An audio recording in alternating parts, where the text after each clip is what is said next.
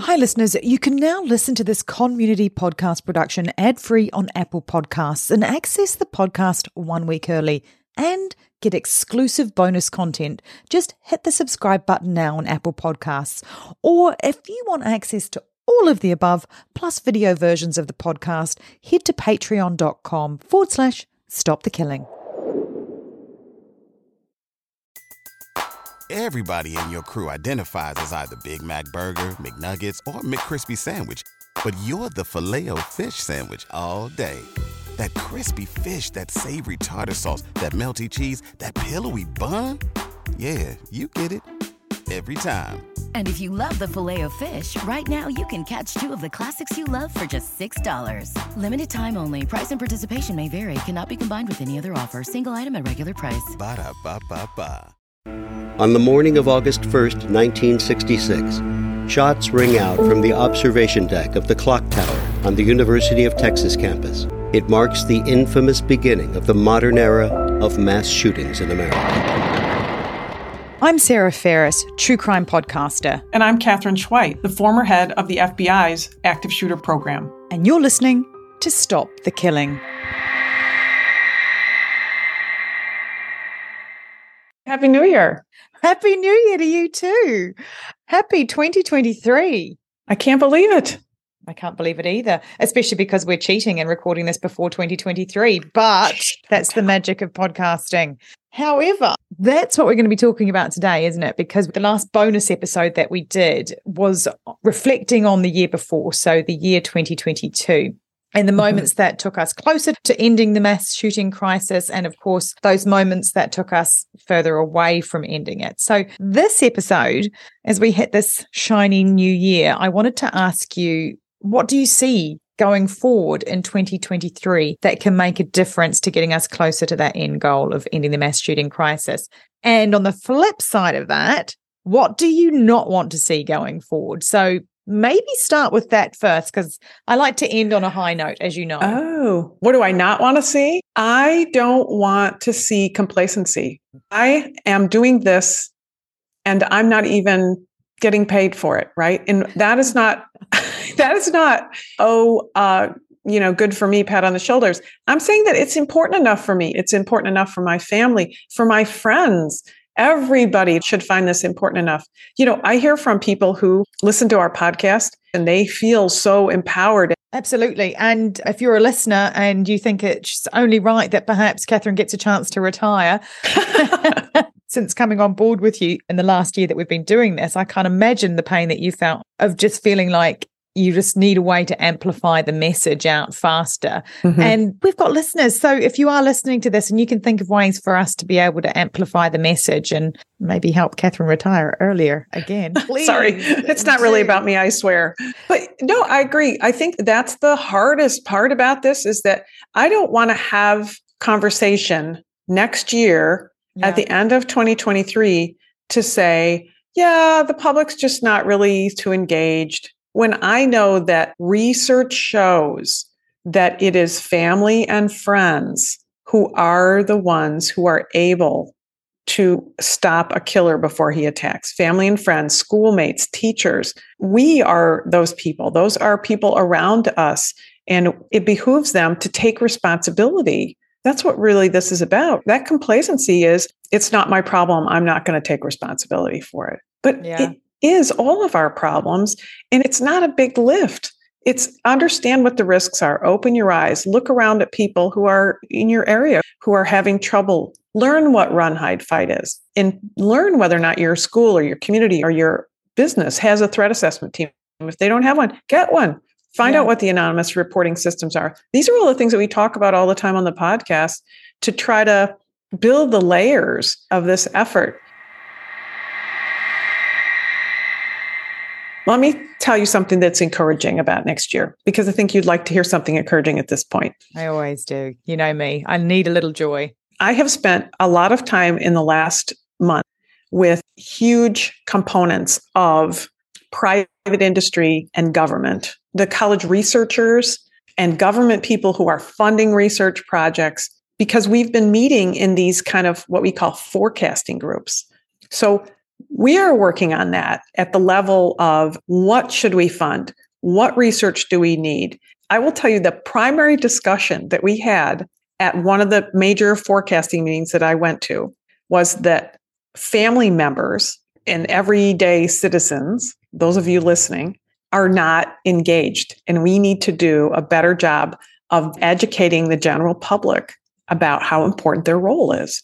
And so we are going to work on that. I'm personally going to work with the University of Michigan on a project to develop some kitschy digital shorts for parents of school-age kids to say, here's what your role and responsibilities are to keep your kids safe in school. Because we're missing that link. And I'm encouraged that in the next year, we're going to work on that link. Do you think it's just so interesting in the world that we live in at the moment where stupid videos of cats getting stuck in shirt sleeves or something go viral? Right. And we cannot get this message amplified out when it can save lives. It's quite astounding, isn't it? Wouldn't it be amazing? This would be my goal for the year. If we got to a point where every board of every school has got somebody who has heard the message and is the champion for it. Every HR department has somebody that has heard the message. I love that. That's a great idea, that there should be a safety officer, essentially. And it's not a safety officer like the police officer or the police chief or the principal at a school. It should be a person who's just looking to say, hey, can we do a better job of communicating safety for our community? I love that. Yeah. I think you should create that. I feel like we've got listeners listening at the moment. And if all of those listeners just then manage to go out to their own communities and get those people that they're connected to get engaged then, and then they went on and got 10 more, we start amplifying it out like that, we might get somewhere. I know that may seem like it's an impossibility, but let me tell you something that I found encouraging. I was watching a major network news program this morning about a shooting that had happened here in the States. And I heard the anchor say, nowadays, we know how important it is to run, hide, fight. I was like, yeah, I had such opposition to run, hide, fight when I brought it to the White House team I was working with from some of the members of the team that said, oh, run, hide, fight, that's too violent. And to hear now that everybody understands what those three words mean and what the messaging is. There was a shooting not long ago here. All my neighbors' kids are down there at University of Virginia. And the very first message that went out to the students was an alert saying run, hide, fight. So I feel like we have been able to amplify run, hide, fight. There are so many other things that in the next year we could amplify if we could get parents engaged. Because I feel like parents are so protective of their kids. I mean, there's nothing better than like a mother bear or a father bear going into protective mode, is there? Exactly. Yeah, exactly. So if nothing else, I'd love to see in this coming year, I'd love to see parents get more engaged. And I'd love to hear how we could help parents get more engaged, because I am here and willing to do what I can. Honestly, when I first started this, when I published Stop the Killing, which you can get on my website, and you get the audiobook, and I'm coming out with a soft covered book, so you can get that, so it's not as expensive. When I first started publishing, putting that together, one of the things that I said to my agent was, you know what, I want to be able to do book clubs like in homes. You want to do a Zoom call with me as part of your book club? Let's schedule it up. Get on my website and contact me. I'll do it. I may regret that, but I hope not. I would be happy to be in the living room talking to people while I have my glass of wine here and they have their glass of wine wherever they are. No matter the time, no matter the country, I'm happy to do that. I'd be happy if I did 10 of those this year. Yeah, I love that. And I think actually, if you become a Patreon member, you go straight to the top of the queue, basically. And if you do want to support the podcast, patreon.com/Stop the Killing is another way that you can support us getting this content out there. So that's your goal for the year. My goal for the year is to try and get this amplified as well. I think I want to engage the community in our true crime listening little niche. I think some of the success we've had in reaching more and more people has been through those large crossovers with other podcasts and getting access to their audience, because the people that were listening already to those other podcasts like Best Case, Worst Case or Music City 911, they're already invested in making their community safer. Exactly. So I was thinking if we could get a crossover with some of these big podcasts. The biggest one that I think would make a massive difference is one called My Favorite Murder. And I know that they have got huge listenership, and just even getting a mention on their podcast would make everybody switch over and get that message to them. So if you're a listener of My Favorite Murder, just flood them with messages on their social medias. Say, hey, do a crossover with Stop the Killing, or any other podcasts that you think we could reach their audience. That would be my goal for the year, is to get as many of those under our belt as we can. That's a great idea, Sarah. I love that idea, because I do believe what you just said. These true crime listeners are so invested in the crime solving. And that's what we're trying to do here, is we're trying to solve this problem. It's a vexing problem, but I still believe we can solve it. So I'm looking forward to 2023. Thanks for listening. And if you want to know more, Catherine's book, Stop the Killing, is out now. For more details, go to catherineschweit.com. Please consider also supporting our independently made podcast. It's simple to do. Go to patreon.com/Stop the Killing. And for as little as the price of a latte a month, you can be part of the solution to stop the killing. Patreon rewards range from official do-gooder status to ad-free episodes, autographed books, and opportunities to connect with us directly for your business, school, church, or even just a book club chat. But just knowing that you are part of a movement that has the power to make your community safer, well, that's got to taste better than a skinny cappuccino any day. So please head to patreon.com/Stop the Killing now and polish off your do-gooder halo, and make sure to include your name so we can give you a shout out. This podcast is a Community podcast production. That's Con with an N. If you want more content, then head over to Community Podcast at Instagram, where you'll find trailers on more binge-worthy true crime, like the award-winning podcast Conning the Con. And check out our show notes for all the links mentioned. Finally, if you want one takeaway action that you can do right now that can help make our community safer, please share, rate and review this podcast wherever you listen. Everybody needs to know that they hold the keys to see something and say something. Together, we can stop the killing. It's one of those things you hope never happens, but you better train for it, because it will happen. And it will happen in places you wouldn't expect. Be ready for it.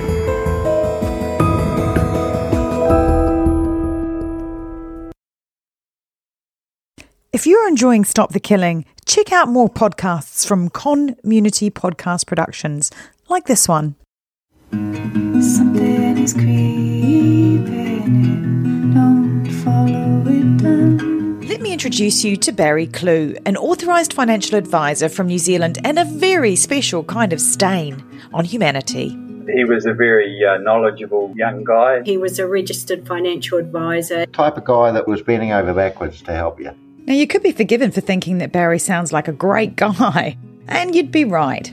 Well, right up until the point when you're wrong. It was all fictitious. You stole from my son who has a disability. Chris never knew. He died believing that we're all taken care of. A psychopath is somebody who lacks empathy, acts impulsively. I think there's a strong case that Barry might be all of those things, actually. To find out how Barry Clew stole over $15 million from 81 victims, subscribe to Clueless, the long con. That's Clueless, spelt Klooghless. Pulling up to Mickey D's just for drinks? Oh yeah, that's me. Nothing extra, just perfection and a straw. Coming in hot for the coldest cups on the block. Because there are drinks.